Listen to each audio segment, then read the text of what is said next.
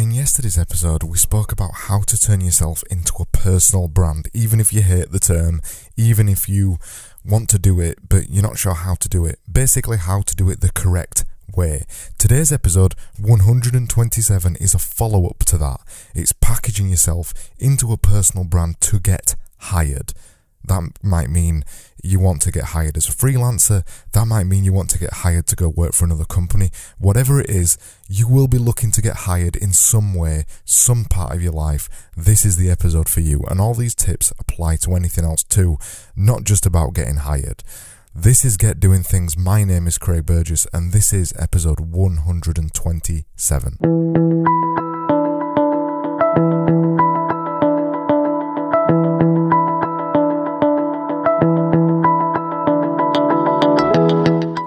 This drum a lot. The thing I'm about to say, I say this a lot. A CV is no longer enough, or a resume if you're American, but the CV or the resume is no longer enough for you to get a job. The competition is too fierce. There's more people vying for the same jobs than there used to be. You cannot just produce a resume, just some text on a piece of paper, and expect you to get the job. In some cases, you'll still get the job, but it's easier and you can put yourself far in front of the queue if you don't just do the resume thing. If you actually push yourself past that and package yourself into a personal brand. If you don't do the personal branding bit, you're going to be at the back of the list, or you're going to be in the middle of the list, or you're going to have to make a damn good resume or a damn good CV. And it's just easier if you don't bother with the CV.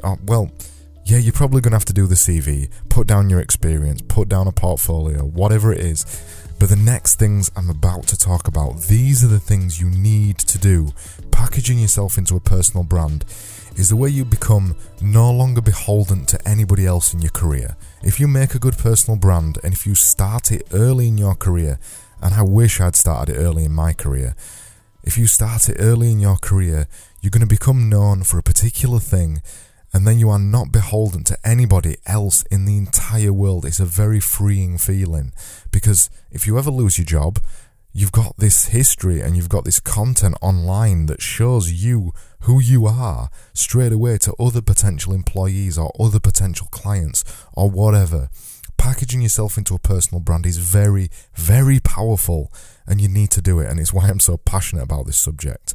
The number one thing you need to do is make a website that is just your name. Just your name. Stop hiding behind a brand. Stop hiding behind another name or a company or whatever it is. Even if you've already got a job, even if you've got another business, make a website that is just your name. I made this mistake, and right now as this episode goes live, I am still making this mistake. My website at getdoingthings.com still doesn't really say me. But as I mentioned a couple of weeks ago, I am switching it around right now. It's going to say Craig Burgess across the top very, very soon. Don't make the same mistake I did. I'm 12 years, nearly 13 years into my career now, and I've never had a website where it's just got my name on the top of it. I've never built my collateral on the internet. I've never built my personal brand online. I've done it through Genius Division, and luckily that's turned out okay.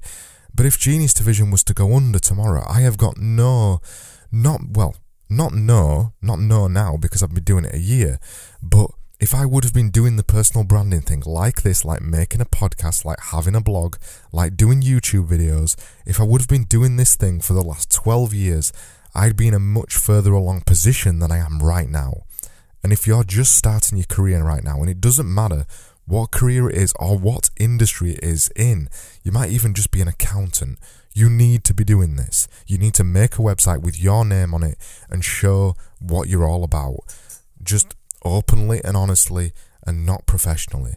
This applies for freelancers, anybody, just anybody. Make your name known. There's another reason for this too. When somebody Googles your name, you are in control of what people are going to read first. Because it's pretty easy, unless you've got a really generic name, it's pretty easy to rank for your own name on Google, so make sure you do it. The next thing you really need to do is put your face on your website. Show yourself to the public. This is really important because this is, if you don't do this, it's another step as well. It's another way of hiding behind a website. The first step is hiding behind a brand, But if we remove the brand and it's just got your name, brilliant, we're past the first stage. The second stage is hiding behind a website. Don't do that. Put your name and put your face on your website. If possible, if you're comfortable with it, make some videos, because it lets people know who you are straight away, and it lets people warm to you, and it lets people understand you and kind of feel like they know you before they've even met you. That's really powerful. Do that too. And then the next thing, and again, this does not matter what industry you're in or what status you are at right now, start producing content. It doesn't matter how, it doesn't matter what kind of content it is. It can be YouTube videos, it can be blogs, it can be photos, it can just be any old writing, it can be writing in a notebook and then scanning it and putting it on a website. No matter what it is, be producing content. Be producing it regularly and be putting it on your website. You need to get your opinions out there, and your opinions on the industry that you work in and the opinions on the things that you do. These can be hobbies or these could be a career, whatever it is. You need to show your passion for your industry or your passion in general. This is something that a resume and a CV cannot ever hope to show at all. It can never hope to show passion. It can show experience by just writing a couple of sentences about where you've worked in the past. But once you've got a website, it's a kind of a living and a breathing statement about you. It shows your personality in real time. It shows the things you are interested in. It shows the things you are doing right now. And it shows your passion. Most of all, the whole point of this is passion. If you're producing content about the career that you're in, obviously you're passionate about it. Otherwise, why would you do it? It shows personality. It shows passion. And on that personality point, you need to let your own personality shine through the content that you create. Please, please, please don't make the mistake I did. Don't try to be professional. Everybody kind of defaults to this when they first make content. I did this. Everybody else I know who made content and then moved through and continue to make content, they all default to the professional business person. Nobody wants to read content by professional business people, because professional business people content is boring. That's it. It's just boring. Which leads me into the next point. Don't be boring. It's difficult. It's difficult, this one, actually. It's difficult to decide what boring is, because even if you aren't boring, even if your things that you're saying are endlessly fascinating, somebody out there will be bored by it. Somebody will be bored to tears. They'll be bored to tears. They won't want to read or write or listen to the things you are saying. But that's okay, because if your content isn't for everybody, if you are being polarizing, which I think is another important point, if you're being polarizing or if you're just being interesting, some people will find you boring, some people will find you interesting. But the key point of me mentioning don't be boring is because your website is it's a testament to you. It's a testament to the person you are. If you are fairly boring, then fair enough, make your website boring. But if you're not a boring person and you're quite a funny person, or you're quite irreverent, or you're not a serious person, don't let your website be serious. Your website needs to be an extension of you, your personal brand. The whole thing we're talking about here needs to be an extension of you. To quickly round up these points, you need to make a website that has your name on it. Please go do this. You need to then put your face on it, ideally some videos as well. Show yourself to the public, show yourself to potential employers. This will get you hired much easier than anybody else. And also, finally, let your personality shine through and don't be boring with it, please. If you've got any other questions about anything I covered in today's episode, send me an email, please.